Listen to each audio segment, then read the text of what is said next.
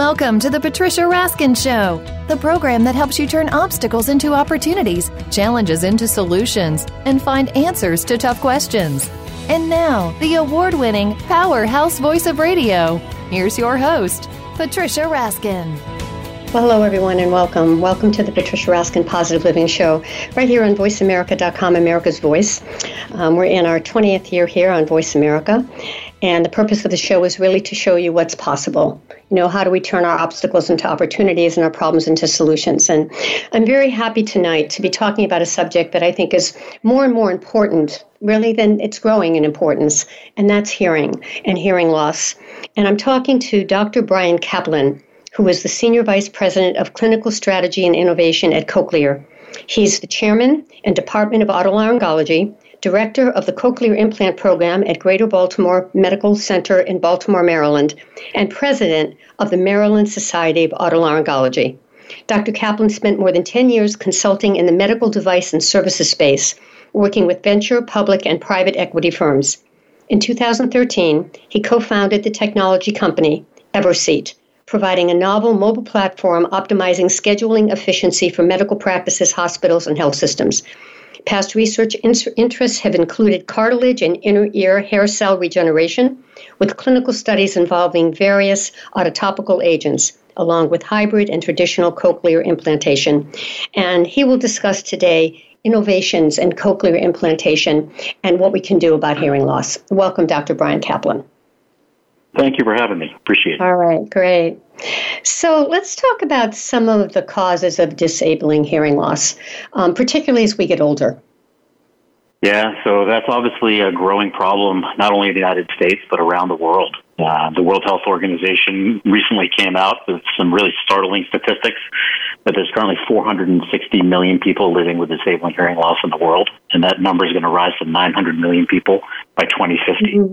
So we know it's just a huge problem. Why do you think that is? Is it noise pollution? Is it we're living longer? What's the reason? All of the above. You're spot on. So, we know that the longer you live, that the normal aging process takes its toll on the inner ear. And the little hair cells and the nerves that connect to them over time, from environmental noise exposure, from illness, from various medications, head trauma, along with just simple aging, all take their toll. And you start to lose those little hair cells, and unfortunately, you can't make more of them after you're born. And once you reach a critical threshold, now you start having some symptoms of hearing loss that progresses as we age. And the numbers are really startling as you get older. Yeah. We know that about a third of 65-year-olds in the United States have this, and half of 75-year-olds have disabling hearing loss. Yeah, it says, my stats say that it's estimated that by 2050, over 700 million people, or 1 in every 10 people, will have disabling hearing loss, according to the World Hearing Organization. That's a lot. Yeah, and there's estimates even higher than that. So it's going to be measured in the hundreds of millions of people who are living with a disability. But luckily, it's a disability that we can often treat successfully. It's interesting. I mean, we know we have vision loss as we get older, and people wear glasses, and of course, that's very fashionable. The fashionable glasses. Hearing hasn't been as fashionable. People have been afraid of the stigma. Oh, I have a hearing aid. Now they're talking about, the designer hearing aids. But talk about that and how it's changing in terms of perception of hearing loss and hearing aids. So I think we're really at the very beginning of that change. You hit it. You hit the nail on the head when you said the word stigma. And there's been a stigma associated with all things aging, right? We don't want to wear glasses. You'd rather wear contacts. You don't want to have gray hair. You color your hair. And people often took the hearing loss and the hearing aids that were visible as a visible sign of aging. And we don't think about your trouble reading the menu or trouble reading a book and needing vision correction with some reading glasses as anything all that detrimental to your overall health, right? It's just something that we have to keep in our pocket as you get older to read the menu in the restaurant. But unfortunately, hearing loss is different, and the evidence is mounting now around the association between hearing loss and cognitive decline and dementia. And there was really a landmark paper published in The Lancet just a few years ago that highlighted all the things you can do something about to head off dementia as part of a healthy aging program. And the most impactful thing you could do is to treat middle-age hearing loss. It trumped all the other medical variables that they looked at. And that really changed how we think about this. Well, sure, because doesn't it stimulate the brain, right? The sound is stimulating your brain. Right. It does, and there's a ton of research going on to this right now. We know anytime you use your brain, it's good for you as part of the aging process. We think about doing crossword puzzles and reading and staying engaged with hobbies and in the workforce. Right. All those things are important. And as people start to pull away from those activities, which they often do at an accelerated rate with hearing loss, that we start to see higher rates of social isolation, of depression, and then things like falls and hospitalization rates go up as well. Right. And it's really changed how medical practitioners should be thinking about diagnosis and treating hearing loss. What about the differentiation between the sound, right, the loudness, and the speech and the clarity? Because those are two sort of different things. They're two very different things. They're obviously interrelated, but we test for them very differently. If you've ever come in for a hearing test, there's usually two components to a hearing test when you come in. One is you hear that little beep and you either raise your hand or you push the little button. Right. And then the second one is we read you a list of words, and then you read those words or you say those words back to us. And they're testing two very different parts of the hearing system. And as you start to lose your hearing over time, you really just need help with volume. And that's where hearing aids come in. And we can amplify that sound, but it stays nice and clear. And that's where hearing aids are really quite beneficial for you. But over time, you start to lose the ability to discriminate. That's called discrimination ability. And as you lose that ability to discriminate, it doesn't matter how loud we make the sound, because now it's just going to be louder, garbled noise. And as you start to get through moderate to severe and then severe to profound hearing loss, you not only need help with volume, but you need help with clarity. And unfortunately, hearing aids don't help the clarity. They only help the volume. So what helps the clarity? And that's where cochlear implant comes in, because a cochlear implant works very differently than a hearing aid, and that restores both volume and clarity to patients who have lost a critical value. I want to ask you something about that. I was talking in the field about this and asking about cochlear implants, not only for people as they get older, but for people who've had, a hearing loss maybe in one ear from childhood, or maybe two, but let's say one ear. And, I've been told that it doesn't work because for decades you haven't had hearing and the signal won't go to the brain. What do you think? So single-sided deafness, which is the single-ear hearing loss, is a huge area of research currently, because we know that it's a different category of patients than patients who have had bilateral or both of their ears having severe profound hearing loss for many years. And we do have good treatment options for people with single-sided deafness, and that goes anywhere from certain kinds of hearing aids called cross-hearing aids to acoustic bone-anchored solutions like an ossia, all the way through to a cochlear implant. Now, we know with cochlear implantation that it is typically approved by all commercial payers, including government payers, for bilateral hearing loss past a certain degree. Single-sided deafness is often handled differently by several of these carriers, and we have to take them on a one-by-one basis.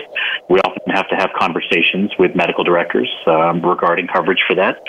But on certain individuals, cochlear implantations can work. There's more variability if a long period of time has gone by, of how well that patient is going to do from a discrimination ability, getting back to that earlier topic about more than just sound awareness, but the clarity of the speech. And we have to spend quite a bit of time counseling patients to give them realistic expectations, because there's definitely more uncertainty as the decades have gone by about has their brain rewired some of those hearing centers on that side, and will they have the ability to rewire it back to some degree. And there's often some unknown, but there are other options that I mentioned as well. So we know that single-sided deafness has detrimental effects, particularly on school-age children, on education, on higher rates of them having to be held back for a grade or behavioral problems. And with the right treatment solution, we can often obviate many of those problems. Yeah, it's amazing, because then there's increased social isolation, right? And loneliness, balance issues, risk for a fall. I mean, all of that. Absolutely. And people, we've all known people as they got older, and they said, well, what's the point of going to that party, or what's the point of going to the dinner? I'm not going to be able to hear anyway. And then they just stay at home, and they begin to withdraw. It's less stimulation for their brain, which leads to some of the potential cognitive decline. And it really sets up a spiral. And we know that depression in the elderly, we know frailty, we know some of their gait disturbance. You can actually measure how some of the elderly are simply walking, and the pace that they're walking, the stability they're walking, and it's a strong predictor of life expectancy and of quality of life. And there's growing body of evidence that by diagnosing and treating their hearing loss early, you can often either slow and in some cases reverse many of those declines that we mentioned. Right. So what you're saying is, going back to the cochlear implants, that's helping you with the discrimination of the sound. But is that, and we'll talk about this, we're going to take a break in a minute, but just kind of a sneak preview, is that a very invasive procedure, the cochlear implant, or is it an outpatient procedure? How does that work? Absolutely. So look, everyone's afraid of anything that has the word surgery. But importantly, this is a quick, often 1.5 hour outpatient procedure with minimal risk and minimal downtime and very minimal pain, usually. And so once patients hear that, they say, you know what, I'd like to learn a little bit more about that, and come in for a longer conversation. Right. Now, can you see it in the head, or is it covered with hair, or how does that work? So cochlear implants typically has two components. There's the internal component, which is the receiver stimulator, and that's the part that we surgically implant through a small incision behind your ear, and we put that piece, and it's only about 4 millimeters thick, so it's very thin. Sits right on top of the bone and under all the other tissue. And attached to that is a little electrode that actually goes into your inner ear, the cochlea, to stimulate the nerve for hearing directly. And you close that incision with some dissolving sutures. There's basically no visible scar and no outward sign that anything was done once you peeled up. And then on the outside, you wear, think of a hearing aid, but you wear that little processor that has a magnet inside of it. And the internal piece has a magnet, and the outside piece has a magnet. So when you wear this, the two magnets magnetize to each other across the skin and sends a signal to the internal device and down the electrode. And then when you take it off, now there's nothing visible from the outside. But even the outside piece now has become so thin, it comes in multiple colors to match your hair color. Typically, the cosmetics are much better appreciated now than they were years ago. All right, we're going to take a break, and we're going to coming back. When we come back, we're going to talk more about cochlear implants. Exactly what they do, how long we've had them, sort of successes with them. And we'll talk more about that with Dr. Brian Kaplan, who is the Senior Vice President of Clinical Strategy and Innovation at Cochlear. He's also the Chairman of the Department of Otolaryngology and the Director of the Cochlear Implant Program at Greater Baltimore Medical Center in Baltimore, and President of the Maryland Society of Otolaryngology. You're listening to the Patricia Raskin Positive Living Show right here on VoiceAmerica.com, America's Voice. We'll be right back.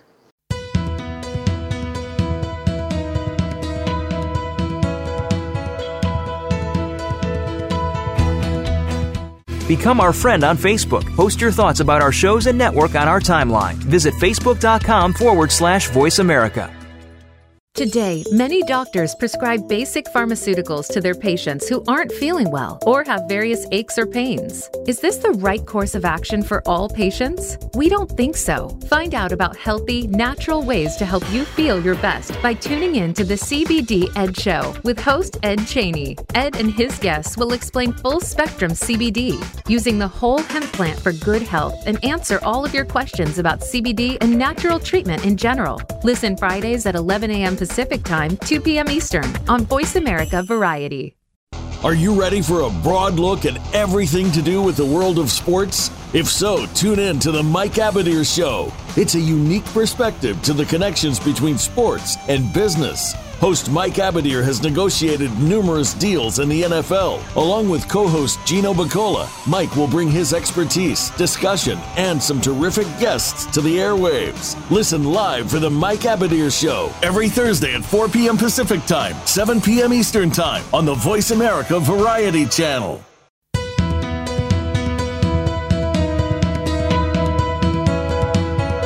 You are listening to The Patricia Raskin Show. If you wish to call into our program today, please call 1-866-472-5788. That number again is 1-866-472-5788. You may also send an email to patricia@patriciaraskin.com. Now, back to The Patricia Raskin Show. Well, hello, everyone, and we are back. You are listening to the Patricia Raskin Positive Living Show right here on VoiceAmerica.com, America's Voice. And today we are talking about hearing and hearing loss and what you can do about it. My guest is Dr. Brian Kaplan, who is the Senior Vice President of Clinical Strategy and Innovation at Cochlear. He's also the Chairman of the Department of Otolaryngology and Director of the Cochlear Implant Program at Greater Baltimore Medical Center in Baltimore, and President of the Maryland Society of Otolaryngology. And he's worked with a lot of innovations and hybrid and traditional cochlear implantation. And so happy to have you here, Dr. Kaplan. All right, so let's talk more about the cochlear implants. I mean, just kind of gave a taste of it before the break, but how new are they? I mean, I've heard of them in the last 5 or 10 years, but before that, I really didn't hear about them. Where are they?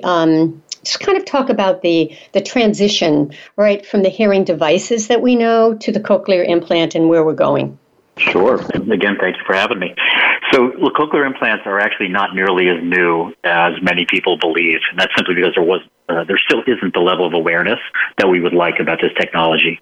The work began on this in earnest all the way back to the 1960s.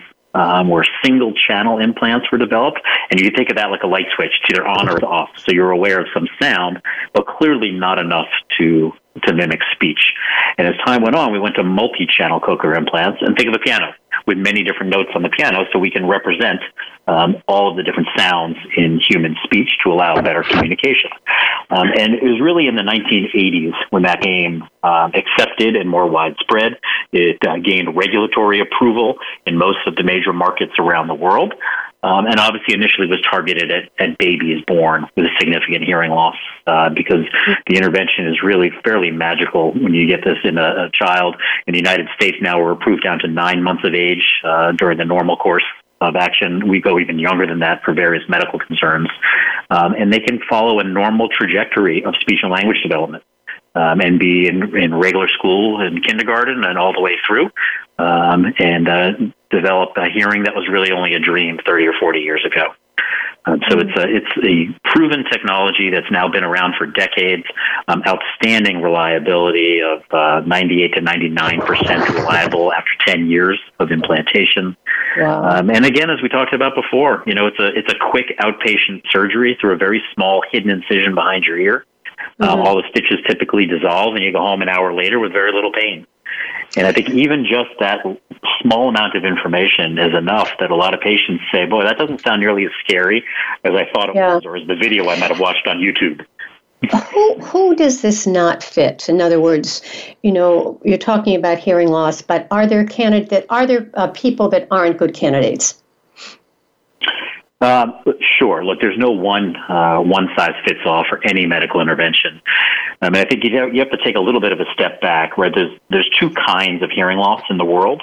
There's what's called conductive hearing loss and what's called sensory neural hearing loss. So conductive hearing loss means that something is physically blocking the conduction of sound down to your inner ear. That could be anything from a wax in your ear to fluid to hearing bone problems to eardrum problems, you name it. Typically, those are things surgically we can do something about. And if that doesn't work, then a bone-anchored solution where we actually vibrate directly through the bone to the inner ear, bypassing that damage, is very successful. And we do lots of those. Neural... Go ahead. No, go ahead. Excuse me. No, I was just going to ask you the bone, what you were talking about with the bone. Is that common, or is that more of an unusual procedure when you talked about the bone? That's actually quite common. No, that's quite common. You think about things like infection or trauma or prior surgeries, scar tissue. There's children who are born without ear canals or external ears, which is how this technology was first used to be able to transmit the sound, because those children actually have normal inner ears and normal nerves leading to the brain. And we just have to have a good way of getting the sound to that cochlea and then to the nerve that goes down the brain. Is that the same kind of procedure that the cochlear implant is, or is it different in terms of the way you go in? Different procedure. Yep, it's a very different procedure. It's actually typically a much quicker procedure because you're not having to gain access down to the cochlea itself to put the electrode in like we do for a cochlear implant. And you're simply putting in a small screw, and it actually comes from the dental world. So if you think of a dental implant, it's exactly the same technology that's used to put your tooth on in your mouth. But instead of that, we anchor the little vibrating device to the bone behind the ear, which allows the sound to be transmitted right through that screw to the bone and directly to the inner ear and bypass whatever the area of damage is to restore the hearing. And that would work with somebody who's had hearing loss for a long time as well? So that works typically for that conduction problem or for folks with single-sided deafness, because you put that device on their deaf ear, but it allows them to pick up the sound from their bad side, in quotes, and send it through the bones of their skull to get picked up by their good cochlea on the other side. And actually works quite nicely. So it isn't actually restoring the hearing in that bad ear, but it is giving them good hearing on both sides of them. So they can walk down the street with their friends and sit at a table and ride in a car and be able to hear all around them. Mm-hmm. And it happens because of the conduction or because of the vibration that they can hear? Exactly. So you can send that sound energy directly through that little screw into the bone, and then which will then vibrate the bones of a cochlea where the fluid is enclosed, and that vibration is then picked up by the nerve and sent to the brain. Mm. It's amazing. I mean, it really is when you think about it. It's just amazing. And what is that called again? Now, we talked about cochlear implant, but what you just talked about is called bone? So that's an acoustic implant, and BAHA has been around for about 35 years, BAHA, and that has been the technology that we still use very frequently. And the most modern version of this is called the OSIA, OSIA, and that's actually a fully implanted solution that allows that vibration to come all the way through without any small screw that has to come through the skin. So we have multiple options for different patients for different indications, but they work from the same type of technology of how do we bypass whatever the area problem is, because often those patients have a very good inner ear and nerve function. Now, does insurance cover that as well as I know you said that cochlear implants are covered by insurance, but is this acoustic implant covered as well? This is covered as well. And those bone-anchored solutions are covered. There's clear indications from all of the payers. And again, this is not new technology. The bone-anchored solutions have been around for over 30 years now. And we have well-established pathways to get them reimbursed for patients. But now you said that with one here, I said not bilateral, but you said unilateral. So if there's hearing loss on one side, it may not be covered. Is that true? So the bone-anchored solutions typically are covered for those patients. That's been a well-established indication for them. On the cochlear implant side, that sometimes requires conversations with the insurance carriers to explain the situation. There's been lots of literature and lots of research published over the past decade proving the benefit of cochlear implantation for those. And we always have to be careful because you have to follow regulatory guidelines within any particular country. And so we have to abide by those regulatory findings. But in those countries where that's an option for us, we can have good, frank conversations with the various carriers and send them the literature to hopefully make it an option for those patients. So, Dr. Kaplan, when you think about the cochlear implant, before that, when you're wearing the hearing aid, how do you know that you need to transition from the hearing device to the cochlear implant? Is it because of the quality, the clarity, or how do you know? That's exactly right. And there's actually a lot of work going on right now to try to move away from pure numbers as a threshold, because obviously we have to use those numbers for insurance carriers to pay for the intervention to really prove that someone's hearing loss is bad enough. But that's not something we want the patients or even the audiologists who have often been caring for these patients for decades to get too hung up on.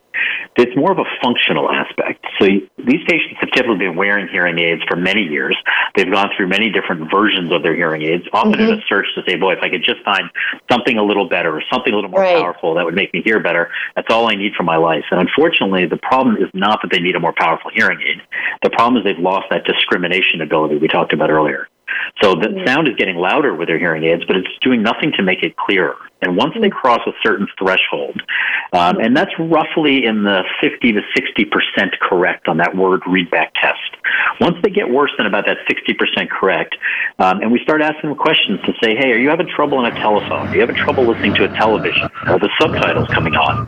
Do you have trouble with accents? on those shows, background noise. Right. And if they say yes, yes, yes, their eyes light up, often those patients are already a candidate for cochlear implant. And we have to have them come in. There's a specialized battery of hearing testing that we use for them to often put them in more real-world situations, both for words and sentences, where we test them with their hearing aids in various real-world situations with some background noise involved, and measure how well do they do. And if they are below a certain level, then we're quite confident that cochlear implantation can really benefit those patients by restoring much of that clarity. Well, it's to me, it's really it's such a positive benefit and can help people because we're living longer now. I mean, people are living to 100, and I think in the next 20 years we'll have more people living to 100. And so this is going to be even more so. I mean, don't you see that the need will expand as time goes on? The need is not only expanding exponentially because of the aging population, but because of how many patients who would benefit today from this technology are not yet being served by this technology. Yeah. And if you just look here in the United States, it's roughly 95% of the patients who are candidates today for a cochlear implant, and their insurance company would pay today for that cochlear implant, don't have the technology. That is only about 5% penetration. And so not only do we have to do a better job getting out to those 95% of patients who would benefit today, but that population that's aging all the time is going to benefit. And it's important to remember that there is no age limit for this. I've personally implanted many patients in their mid to late 90s with this technology who have done great, and they go home an hour later from surgery. Amazing. So we care about the health status of the patient. We care about any cognitive decline or dementia that's present. But if you're a healthy 80, 90-year-old patient with the degree of hearing loss that could benefit, then there's a good chance you can be helped with a cochlear implant. Well, after hearing you say that, I'm even happier now that I'm doing this interview, because if we can reach people who listen to this and say, I ought to look into it. I mean, I think you're right. I think it's education. I think a lot of people, they hear implant and they get scared, and they think hearing loss is a stigma. So I think this is so important. Thank you for being on. We're going to come back. And we'll talk more about the innovations in Cochlear, improved hearing outcomes, enhancing your lifestyle benefits, enabling connected care, treatments across many indications. So we'll talk more about that with Dr. Brian Kaplan, who's the Senior Vice President of Clinical Strategy and Innovation at Cochlear. He's also the Chairman of the Department of Otolaryngology and Director of the Cochlear Implant Program at Greater Baltimore Medical Center in Baltimore, and President of the American Society of Otolaryngology. Stay tuned, folks. You're listening to the Patricia Raskin Show. I'm Patricia Raskin, and we'll be right back.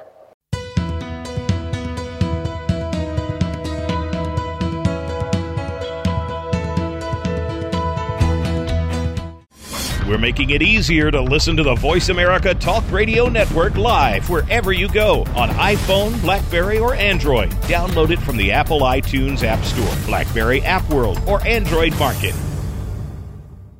Planning for college? Tune in to Getting In, a college coach conversation for tips, techniques, and insider perspectives, hosted by Elizabeth Heaton, a former admissions officer at the University of Pennsylvania, and featuring her fellow admissions and college finance experts from Bright Horizons College Coach. The show shares what colleges are really looking for and how to highlight your hard-won achievements for the best chance at success. New episodes air every Thursday at 4 p.m. Eastern Time, 1 p.m. Pacific Time on the Voice America Variety Channel. Turn every weekend into a fun storytime adventure with Jesse Jameson and friends. Each week, Jesse brings on a new guest with a great real-life story to share. And he tests the limits of some of his friends' storytelling abilities with fun questions and outrageous comments. If you have a story worth telling, you can be a part of the show too. Listen to Jesse Jameson and Friends every Sunday at 11 a.m. Pacific Time and 2 p.m. Eastern Time on the Voice America Variety Channel.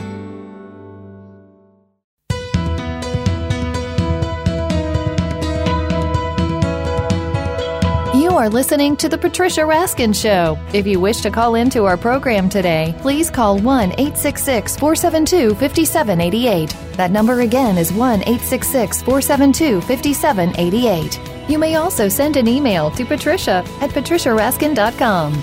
Now, back to The Patricia Raskin Show. Well, hello, everyone, and welcome back. I'm Patricia Raskin. Welcome back to our program, The Patricia Raskin Show. And today we are talking about hearing loss as we age and hearing loss across the board, how it's increased, and what are some very realistic and positive things that we can do about it, including cochlear implantation. My guest is Dr. Brian Kaplan, and he is the Senior Vice President of Clinical Strategy and Innovation at Cochlear.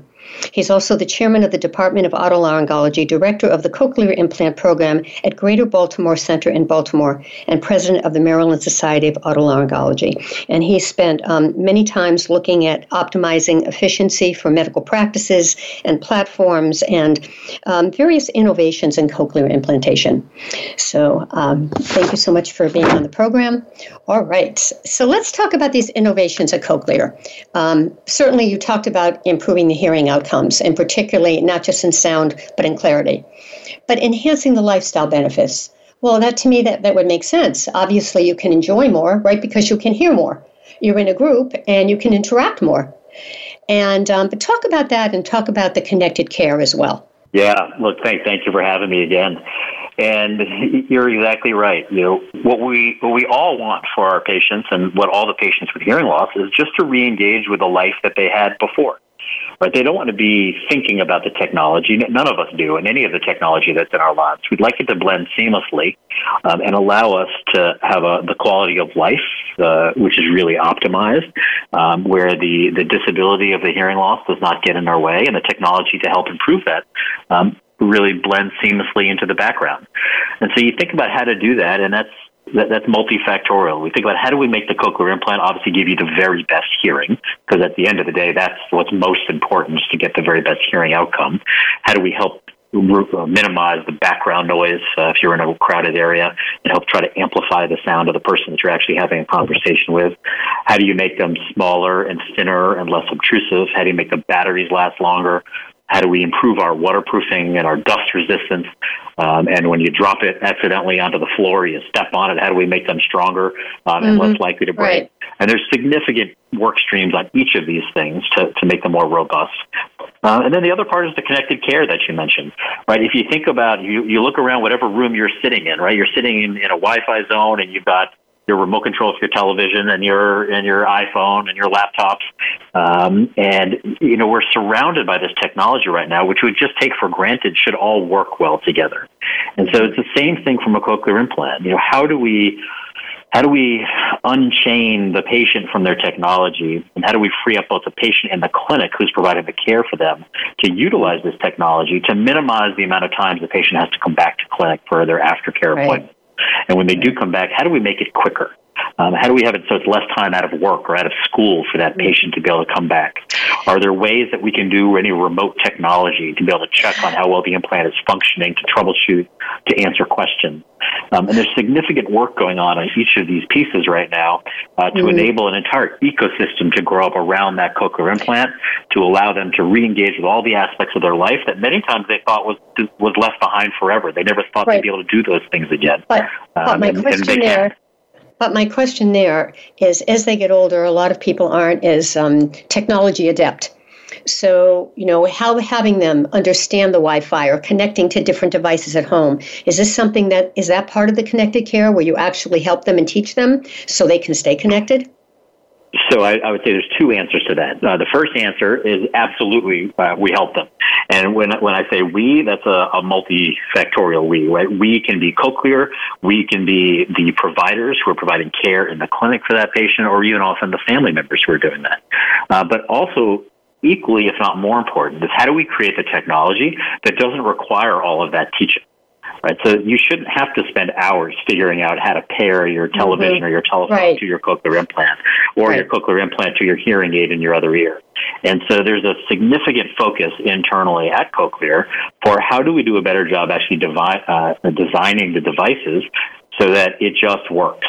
And that there aren't a million buttons to press and a million things to pair, but it's just easy. Because, again, not only are folks getting older who are using the technology, but along with that, often the dexterity might be dropping. They might have some arthritis in their fingers. They might have some vision loss along with this. And we have to think about each of these things to make our products equally accessible for all of those patients across the spectrum. And now let's talk about the last part of this, which is the treatments across the indications. I think that's what you're talking about now, that what the different treatments are, or expand on that a little bit more.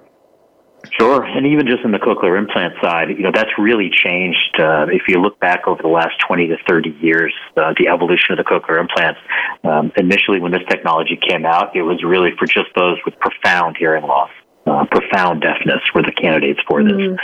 And what's happened is, as the technology continues to improve, the bar has been raised, and we know that not only profound patients, but then it became severe patients, and now moderate to severe patients are often getting significantly more benefit from their cochlear implant than they were from their earlier hearing aid. And in fact, the biggest study ever done on a series of cochlear implantations was about 2 years ago. And it was 100 patients who were seniors, and they compared their cochlear implant function after about 3 months to how they were doing with their old superpower hearing aids. And 95% of them preferred their cochlear implants compared to the superpower hearing aids after only 3 months. And these were folks that, if you went back 20 or 30 years ago, we might not have even thought of as traditional candidates for cochlear implants. And that bar, I think, is going to continue to change, as it should. We know that there's millions of patients who would benefit from hearing aids who aren't using them today. And we have to do a better job educating the general practitioners and the lay public about the importance of diagnosing and treating. But then as that hearing loss gets more severe, we know that those 95% of patients who could benefit from the cochlear implant technology today have not yet accessed that technology. And we need to do a better job through platforms just like your show here of educating those patients and their providers and their family members about the benefit. What do you see coming down the pike in the next 5 to 10 years? I mean, you've been at the forefront of this, the advancements in this. What do you see? So I think a lot of those technologies is the continued evolution of the platform. And again, if you look at the actual electrodes themselves, and you look at the actual receiver stimulator that goes under the skin behind your ear, they're half the thickness that they were before. The electrodes are much skinnier and much more flexible, so that we're doing a better and better job now of actually preserving hearing in patients who often have some low-frequency hearing coming into their cochlear implant, and we're doing a much better job of actually preserving that coming out of surgery. So patients can use what's called a hybrid device, where they're using both electrical stimulation through their cochlear implant and acoustic stimulation through a traditional hearing aid. That's all built into the same external device that they're wearing on the outside of their ear. And that gives them better hearing and background noise, better music appreciation. And if you had gone back 15 years ago, people would have said that's impossible. There's no way to both preserve the hearing and to use that through a traditional hearing aid at the same time. Lots of research going on that. Lots of research going on about the combination of cochlear implantation with various pharmacologic agents, various drugs and gene therapies, of how do we combine the best of these technologies to really give the best overall hearing performance to our patients. And I read something about gene therapy. Can you talk about that? That's like on the forefront of the wave of the future, or is it here now? I would say it's both. The kind of running joke within the field is that it's always been about 10 years out, and it's been 10 years out the past 30 to 40 years. Wow. And because it's one of those, the more you learn, the more you realize you didn't know. And we're now up to over 200 genes that have been identified that contribute to hearing loss. And that number literally grows every day as more research is done. So it isn't that there's one gene that we've identified and we just have to fix that one genetic defect and we'll be able to restore hearing.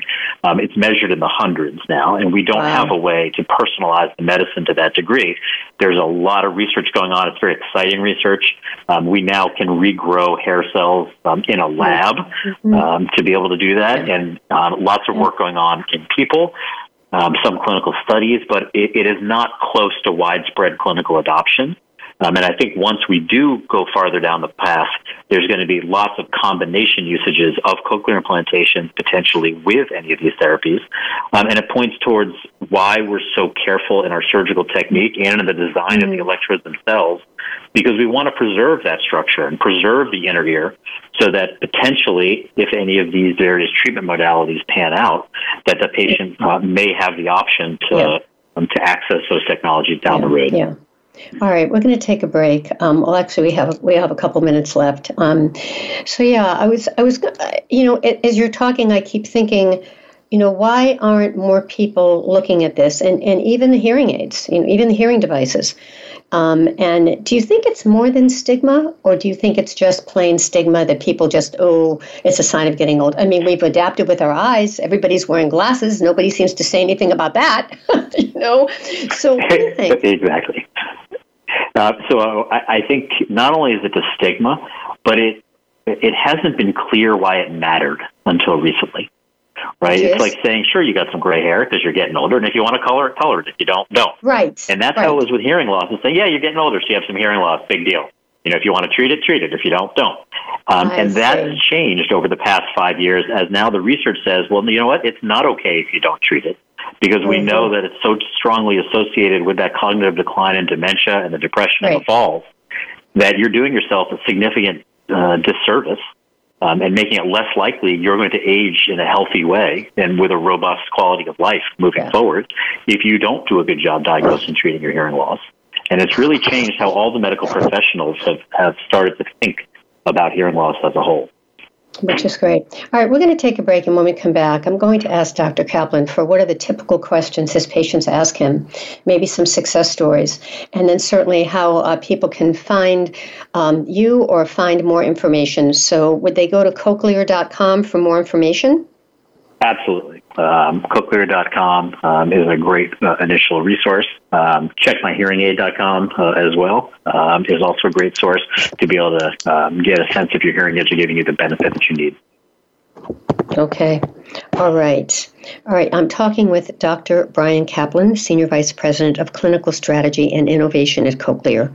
He's also the Chairman of the Department of Otolaryngology, Director of the Cochlear Implant Program at Greater Baltimore Medical Center in Baltimore, and President of the Maryland Society of Otolaryngology. You're listening to the Patricia Raskin Positive Living Show. Stay tuned, folks. We'll be right back.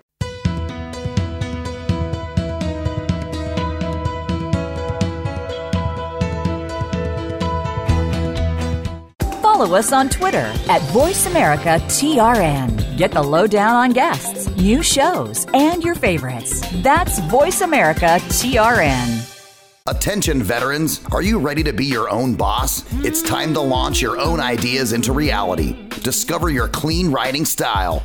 Gear up with Marine Corps trained motivator Christina Silva. Christina is a positive energy promoter with a special gift in connecting with innovators. Get the Military Heroes 411 and glean from experts every week by listening to The Christina Silva Show. We're educating our veterans live on The Christina Silva Show, live at 5 p.m. Pacific Time on the Voice America Variety Channel.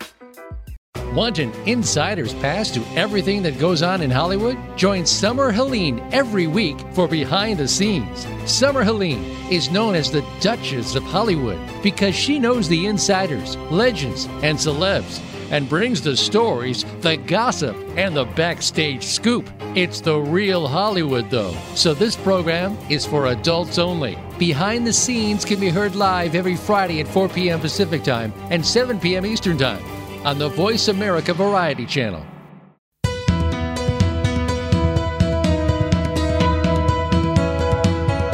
You are listening to The Patricia Raskin Show. If you wish to call into our program today, please call 1-866-472-5788. That number again is 1-866-472-5788. You may also send an email to patricia@patriciaraskin.com.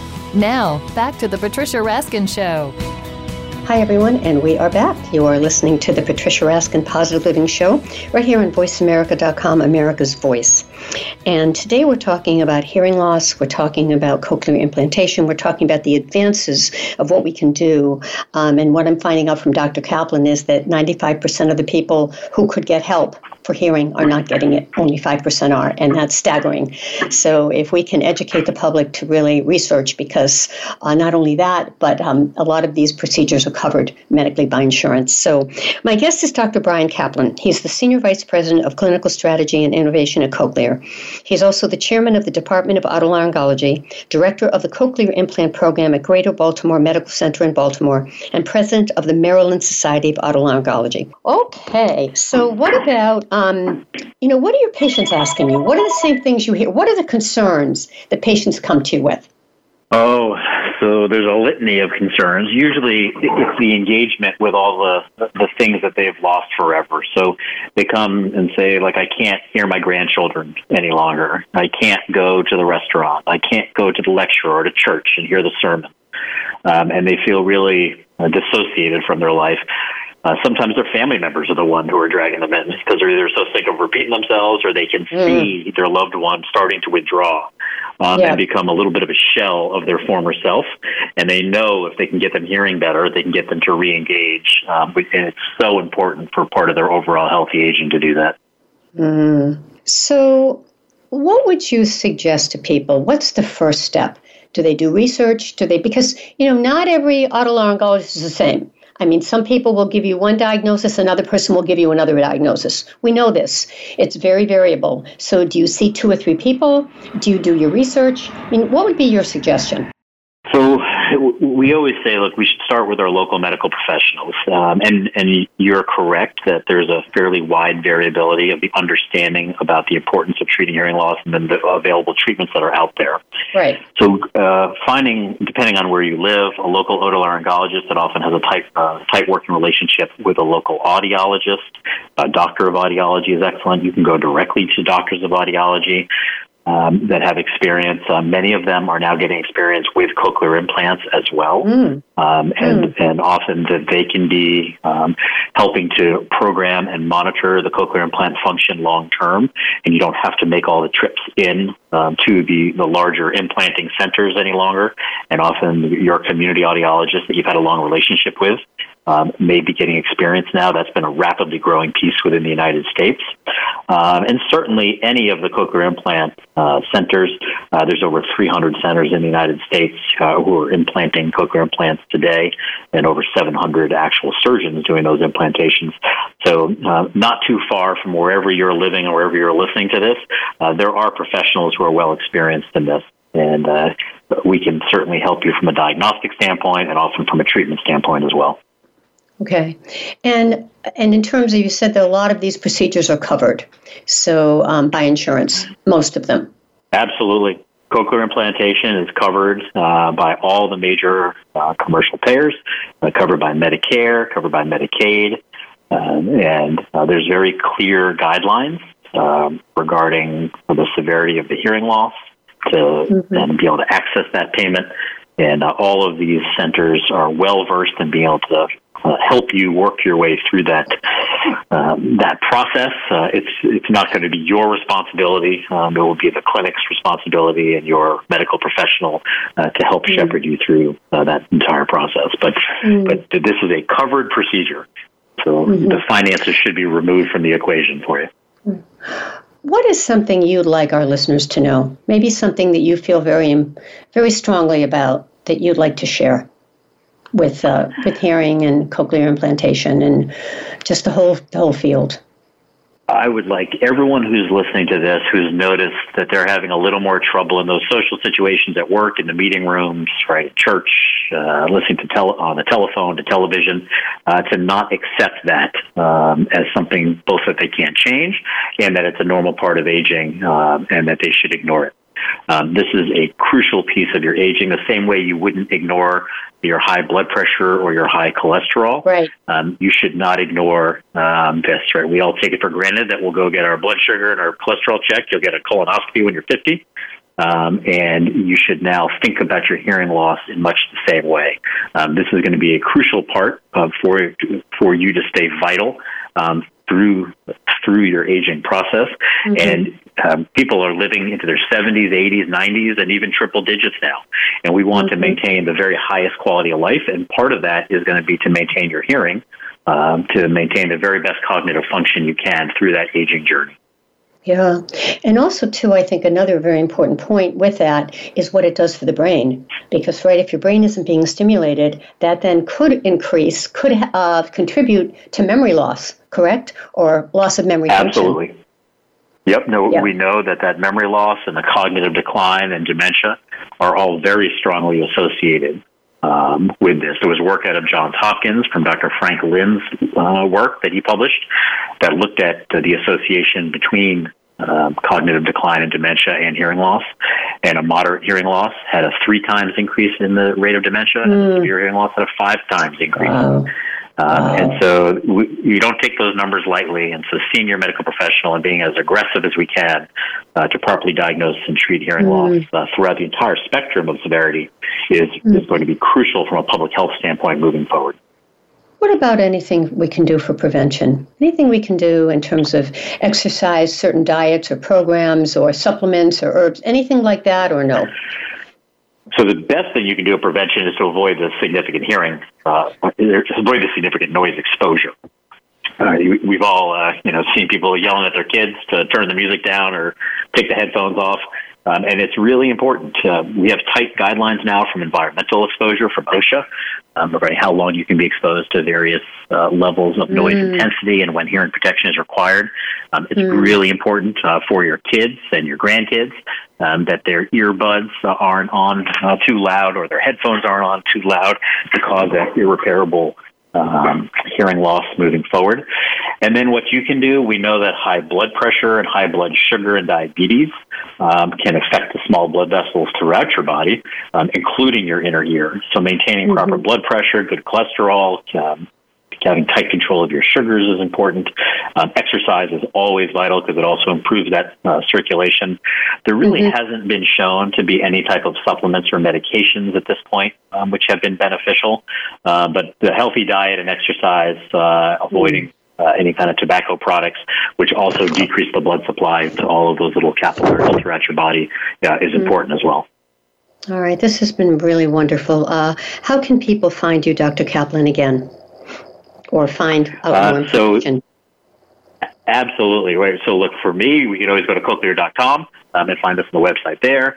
You can find us on the Greater Baltimore Medical Center website as well. And always happy to see you.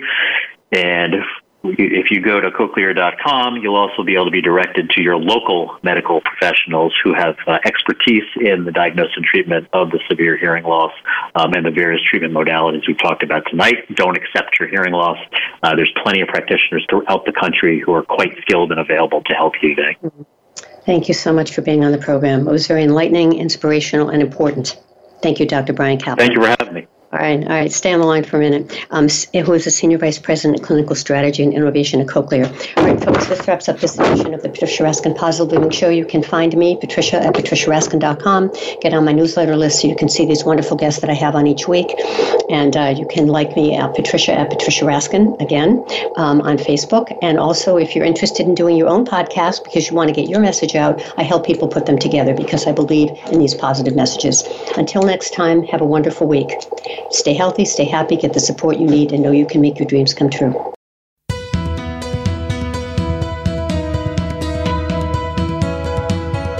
Thank you for tuning in to this week's edition of The Patricia Raskin Show. Be sure to join Patricia Raskin and another amazing guest next Monday at 2 p.m. Eastern Time, 11 a.m. Pacific Time on the Voice America Variety Channel. Have an outstanding week.